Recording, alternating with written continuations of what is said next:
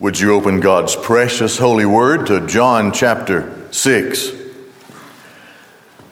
And we're going to begin today at verse 16 as we continue the study through John.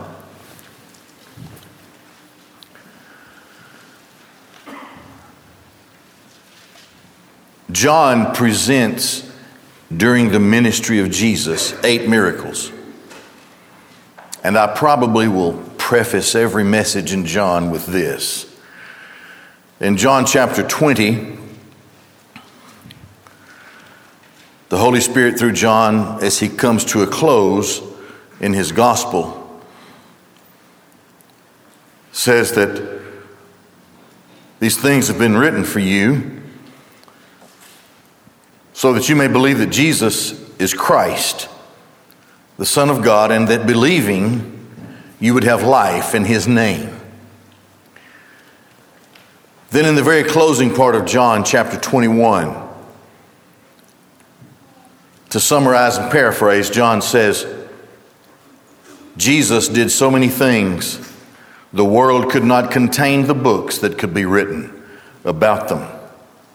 Constantly, all day. No wonder those times, of course, that came when Jesus was exhausted. Fully God and yet fully man. God who had accommodated himself to a human body. The condescension, the incarnation. So, John begins with telling us, the Holy Spirit telling us, that God the Son is beyond creation and that he is the creator, John chapter 1. And he made all things. And I'm not sure that even at the time of the great white throne, when it is set up and all of the heaven and the earth disappears, at the dismantling and destruction of the current universe, the current order of things, I'm not sure that we will have ever even then have exhausted all that he has created.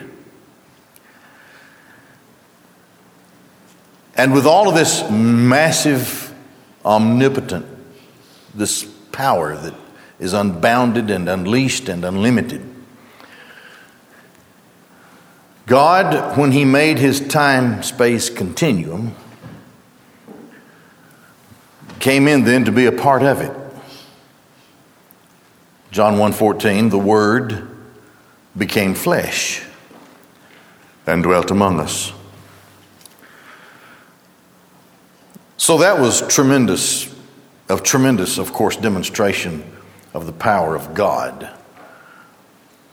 by the hand of God the Son. Now he has claimed, by the time we get to this point in our study, he has already called God his Father, which makes him, he made himself Son of God. Same essence as God. Up to this point, let me back up. We must try to wrap our minds, our hearts around who Christ is. We're calling on him to save us from sin. And the power of sin is another knowledge or study that perhaps we don't understand completely. How horrible and awful sin is. Because you and I were born into a fallen creation and we've just lived in it all the time. And we won't really be able to understand the contrast of glorification until all of this is laid aside and gone and we are raised in glory. Power of sin, Christ within himself puts it away for his own. Paul writes to the Ephesians, Christ loved his church and died for his church. So then, the Almighty Creator who had accommodated himself to a human body,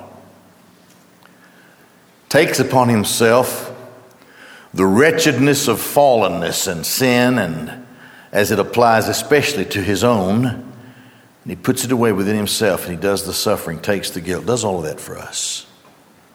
Atonement, vicarious death, substitution. Thus we are justified, justification, because of atonement, substitution. Great power. Now, Christ has performed 4 of those 8 miracles up to this point. In John. Now, there have been many others that the other gospel writers had written about. And, of course, those that Christ had accomplished or had performed that were not written according to John 21. But in John, the first was turning the water into wine at Cana, the wedding. With a thought, Christ completely changed the molecular structure of the liquid. It was no longer water, it was wine. The second of those miracles was the healing of the nobleman's son. The son was not present, he was some miles away, and Christ, with a thought, immediately at a distance, healed his son. And the proof was given when the servants came, and the nobleman asked, when did his fever break? And they said to him when it did, and he knew that was exactly when Christ said, he's healed. Mighty power. The third miracle we're given in John is the healing of the lame man at the pool of Bethesda. Bethsaida.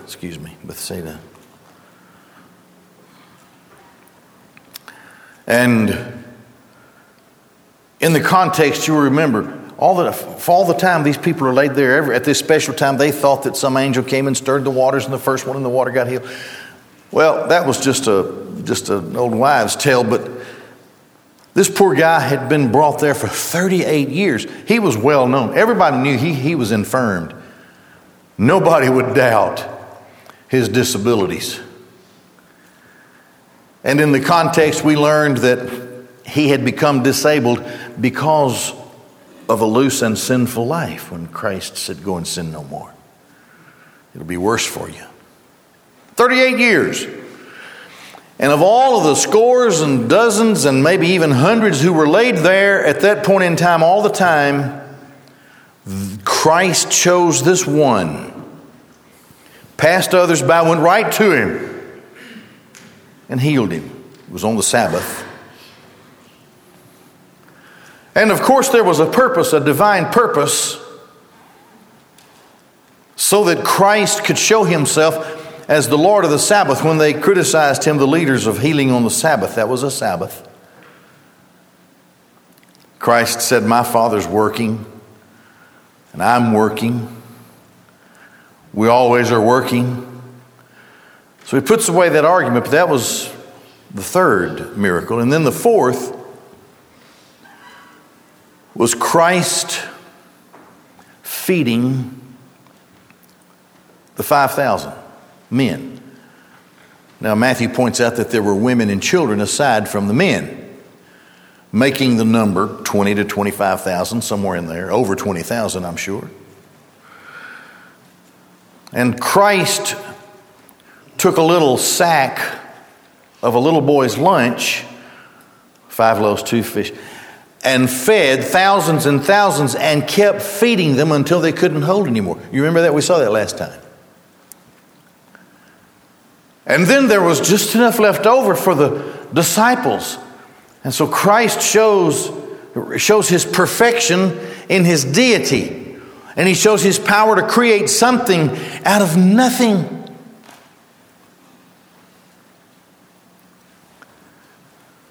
I read an article, I didn't mention it last week, but in leading up to this, there was a scientific study done some time back. And the question presented so that the problem might be solved was this: how much energy did it require for Jesus to, in one sitting, how much power, how much energy did it require for Christ to feed 20,000 people? And so the problems are set into these modern computer banks and so forth, and it factors in what kind of sunlight and what kind of rain and the soil and the energy drawn from the soil and all this kind of stuff. And the answer came up like this: using E equals mc squared as the basis, which is relativity, which is energy equals mass times the speed of light squared.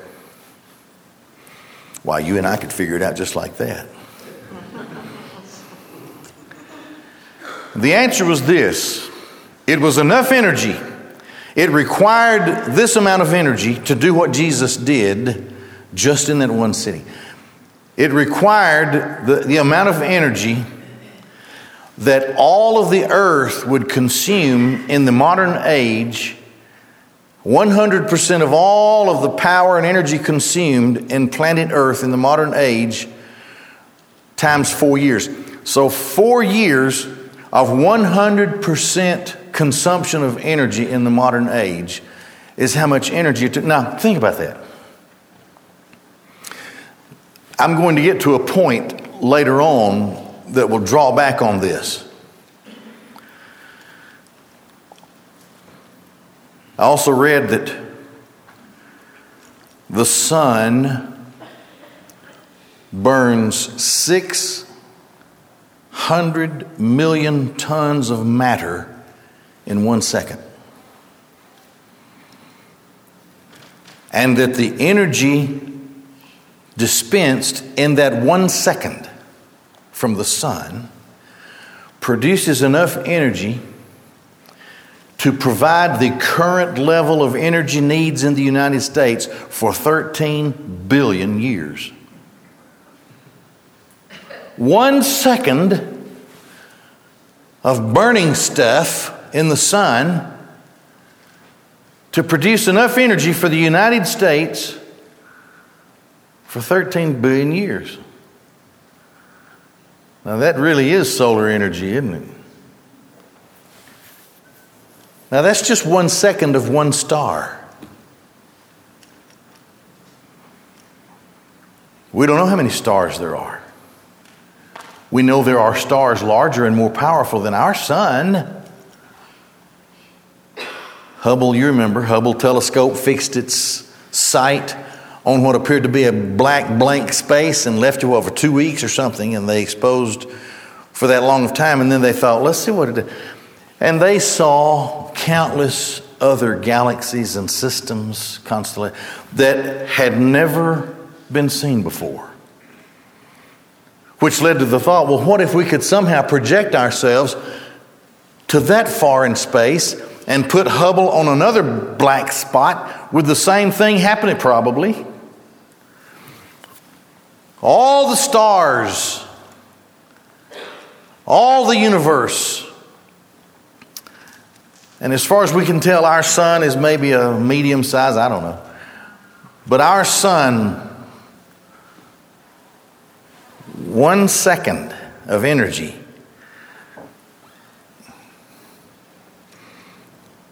to provide the energy needs of the United States of America on the current level for 13 billion years.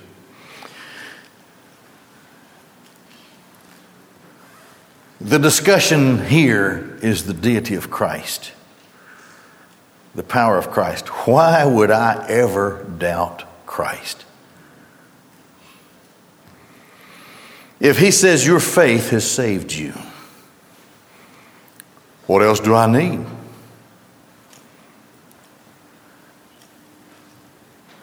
His deity, his power, by the will of the Father, his power is on display before that world in that day. Now there's an interesting thing. I read this somewhere. I don't know how long ago I read it, and I can't remember where I read it. But I read it. I didn't dream it or make it up. That even today, you may find a smattering and spattering of fools who try to question the miracles of Christ, but you don't find him much, and he quickly dies, because here's why. Because the witnesses were so many and the evidence was so powerful in the time when Jesus was on this earth performing those miracles, so many that there couldn't be enough books written about it. So many witnesses, and so powerfully amazed and astonished at what Jesus did, that even until today, people can't bring a solid argument against it. The miracles, the deity, the power of Jesus.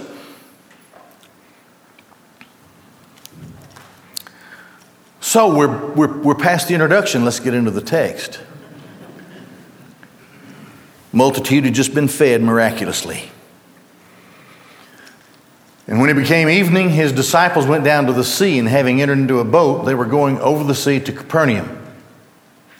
It had already become dark. Jesus had not come with them, and the sea was agitated by a strong blowing wind. We have to go back to Matthew and Mark to get the complete picture of what's going on.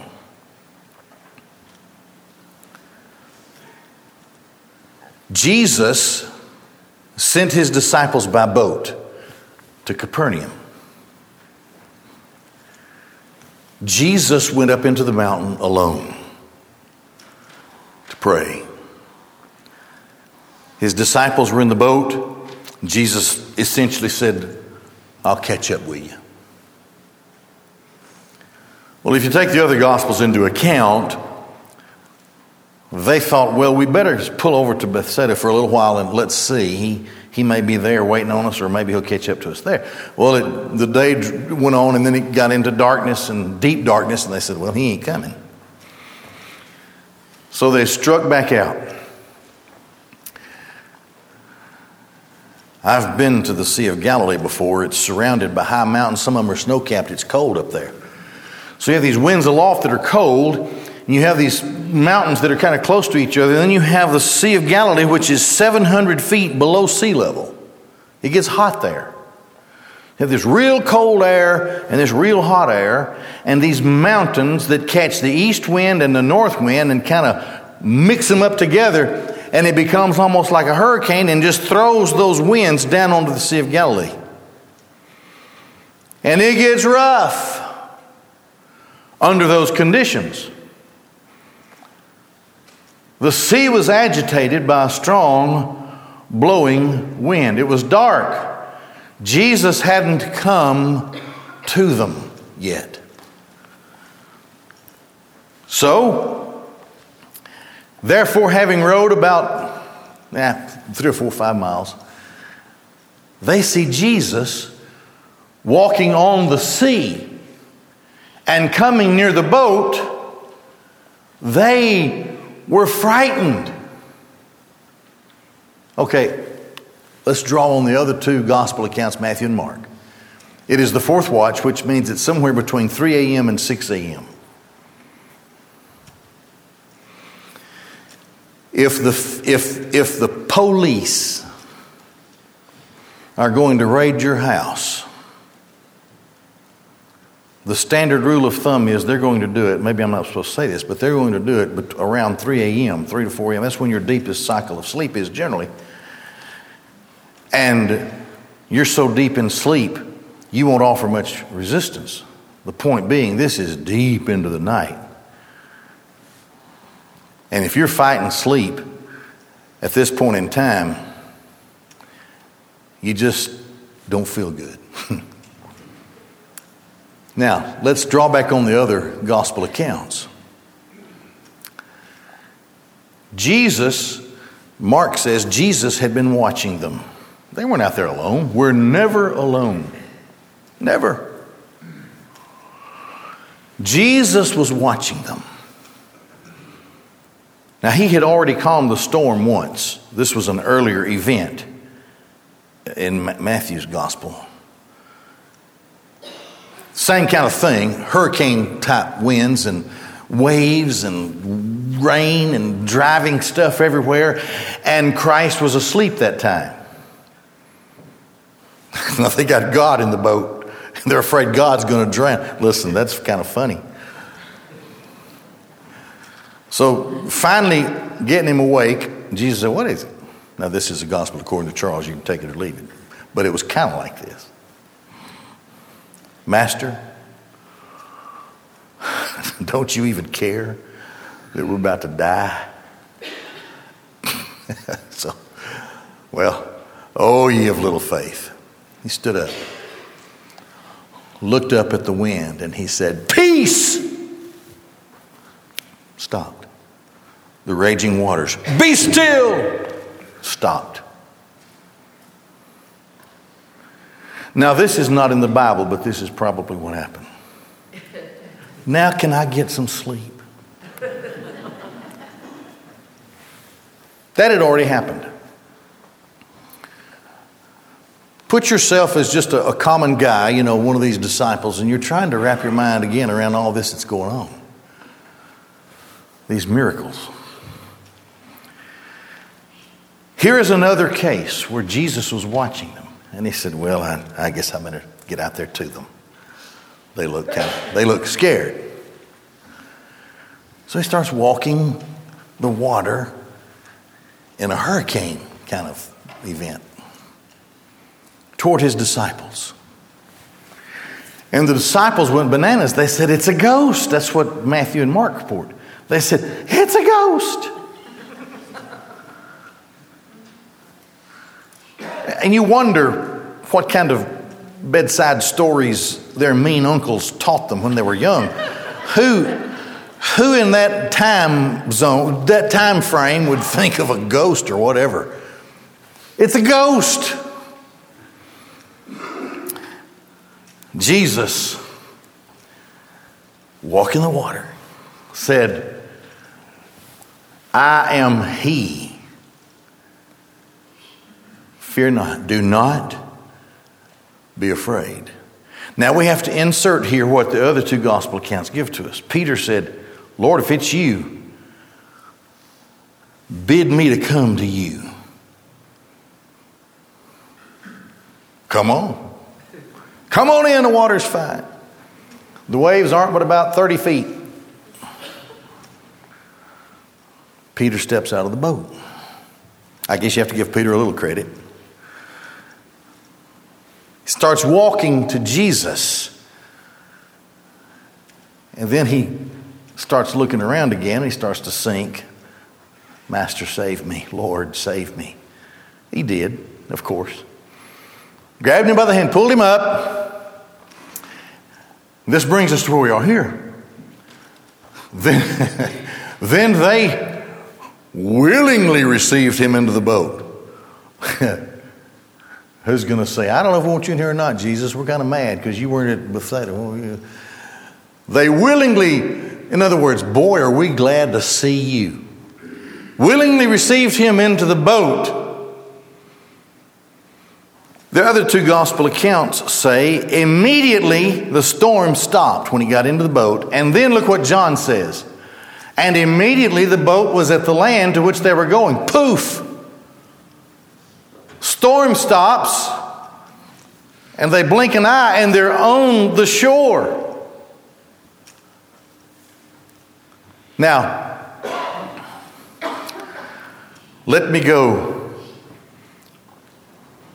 to Mark's gospel, because this is pertinent for us.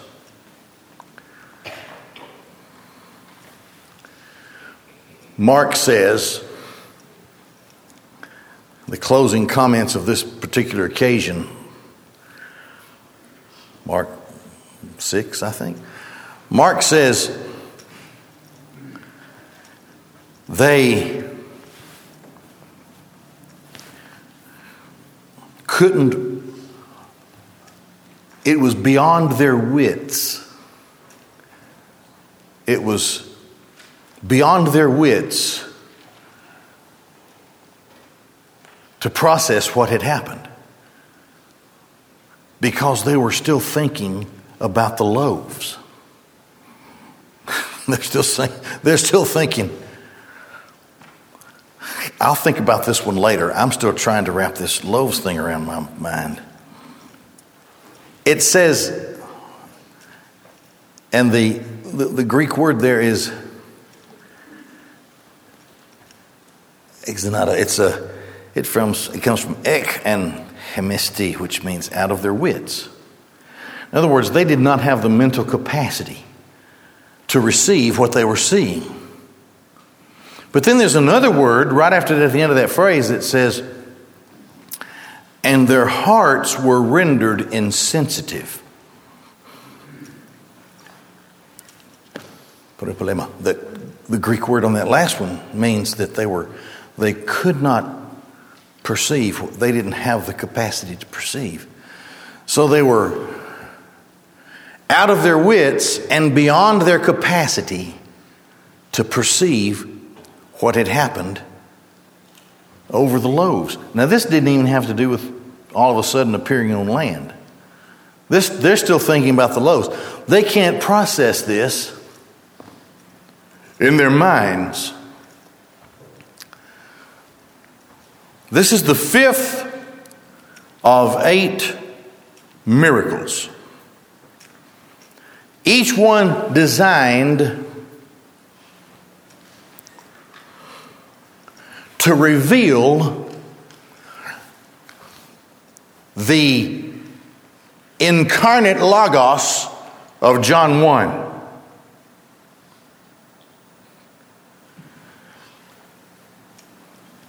Now, think of your Savior,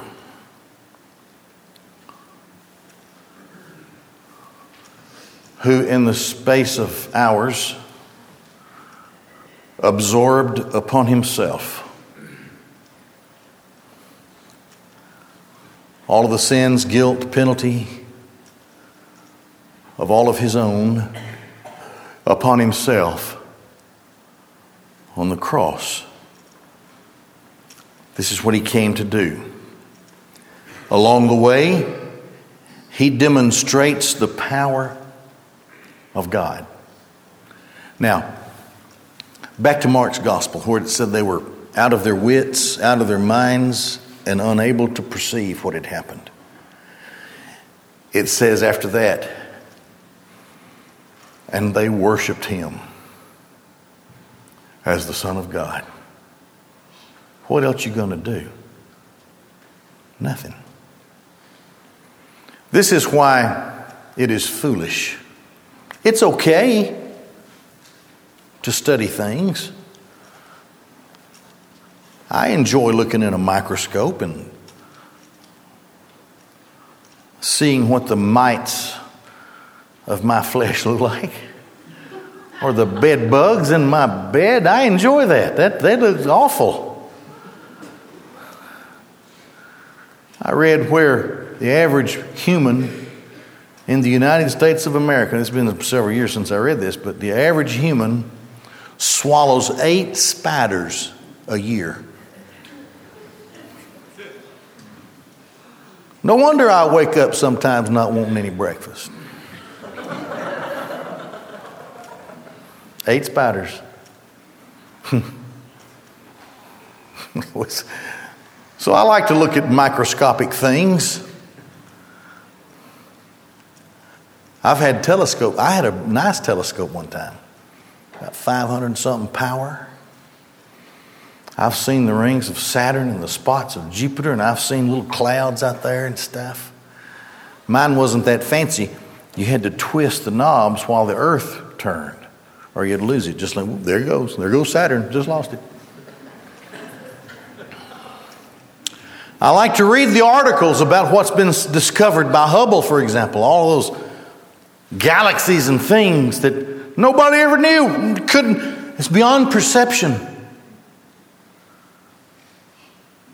What is out there? We don't know.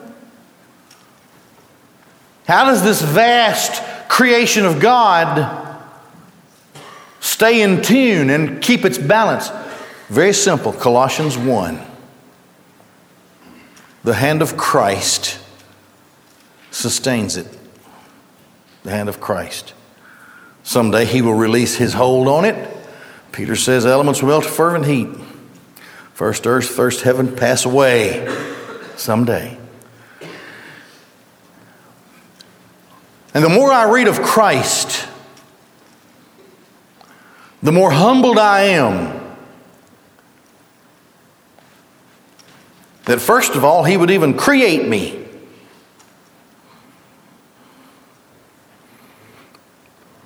I'm holding out for a little bit better appearance in the resurrection. But I'm proud of my creation because you see, you have to know what ugly is before you can understand pretty. That's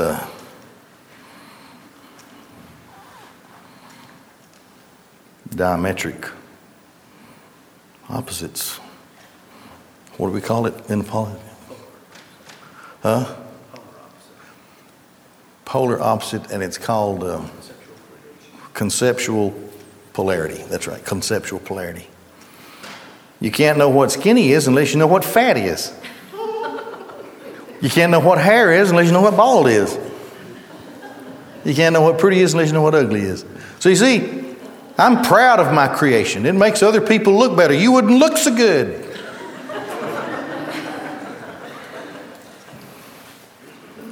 I haven't decided yet. You know, they always say, well, you're going to look like you looked when you were 30 because that's how Christ looked at me. I don't know about all that. I've been wondering. I want hair, that's for sure, but I don't know if I want it solid white or kind of dark. I don't know. I'll let Pat choose it if he lets you do that. Here's the deal. He's all powerful. He can do anything. He can think from heaven, from wherever. It's in him that we live and move and have our being. And he walked on this earth. The proof of his deity by the miracles. The evidence so profound and so concrete that even today you can't argue against it. And now,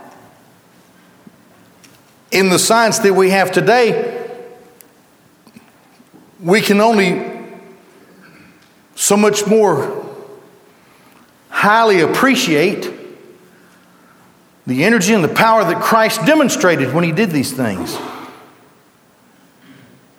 The last one would be his resurrection power.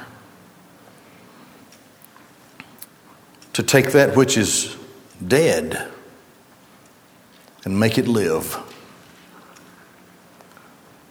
To create things, and of all of the creation that there is, here's what I think we're going to discover. The universe has been created like it is, and because it says it was given for signs and seasons and helps us keep our direction. That's what Genesis says. All the stuff that's out there, this little speck that we call home on earth, was created that the Father might give his gift to the Son. We'll talk about that in John 6 on down, verses 37, 38, 39, and 40. All that the Father gives to me will come to me. And all those who come to me, I will not ever cast him out. Not ever. That's the word of God.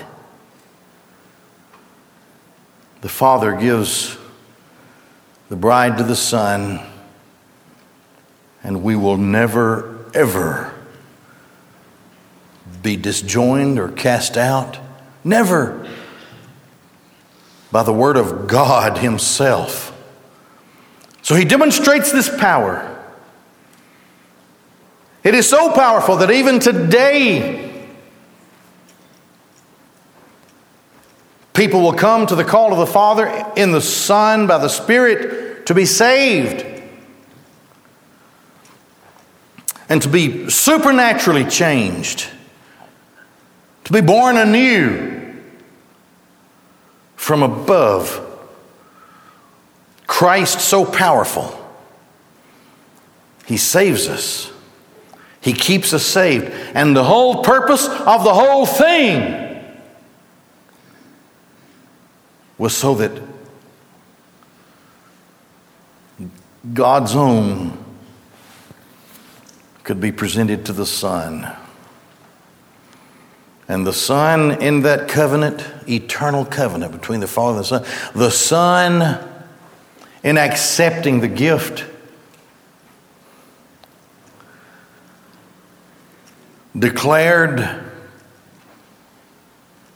that He would receive them to Himself and He would do whatever it took.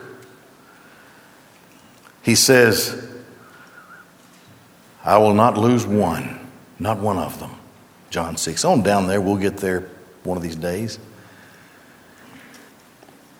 All that He gives to me, I will not lose one of them, but raise him up at the last day. So that into the ages of the ages, in a new heaven and a new earth, in a glory that cannot be described, because the Bible teaches us, the Old Testament prophet is quoted by the New Testament apostle, the eye has not seen, the ear has not heard, man cannot imagine the things that God has in store for those who love Him. We're like these disciples on the sea. We're witless. It's beyond what we are, who we are. It's beyond it. But we will enter into the glory of it. Maybe through the ages we'll begin to understand it.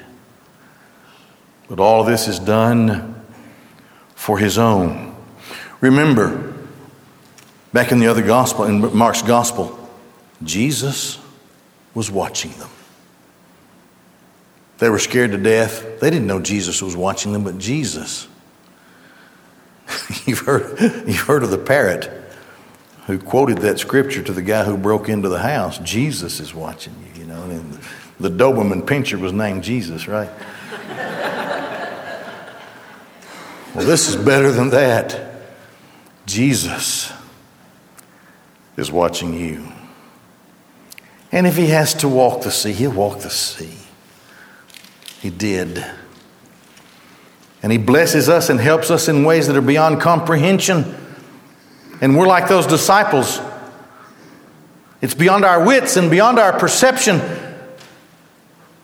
which drives us to do the only thing that we can do, and that is to worship the Son of God, worthy of our worship. Would you bow your heads and close your eyes? Jesus Christ is the Son of God, and He came into this world to save sinners.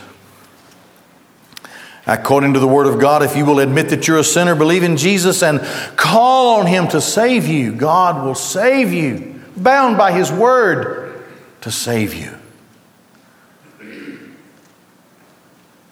And then to keep you to Himself. Perhaps you're here today without Christ. As we dismiss, I want to inform you that there will be deacons and their wives in rooms right across the hall as you exit. You'll see them. If God has placed it in your heart to receive Christ, if He calls you to His salvation, tell these disciples these deacons, what's on your heart. Maybe you're here and you're already a Christian and you need to follow the Lord in baptism. You've never been obedient to that command of Christ. They'll take care of that for you. They'll take care of the details, make the arrangements. Maybe you're here and God leads you to come and be a part of Shiloh, where we study the Word of God as it is, believe it like it is, and serve the Lord and serve one another and fellowship with one another. Then we'll take care of all those details. You just talk to those deacons about that as you exit. Would you prayerfully stand all over this room?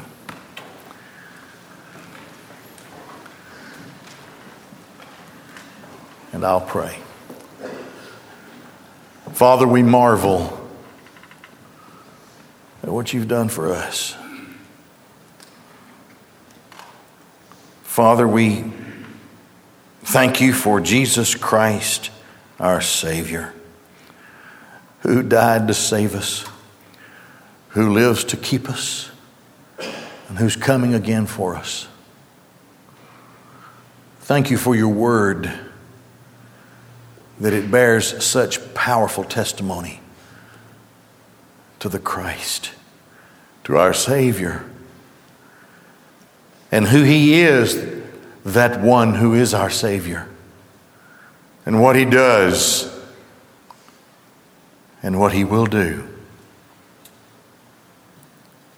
Now, Lord, I pray that you'll dismiss us from here in your love.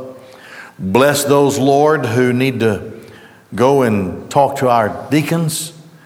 Give them strength and courage to do so. And I pray, God, that you'll use this service today in your glory. In Christ's name we pray. Amen. God bless you. Thank you for being here today.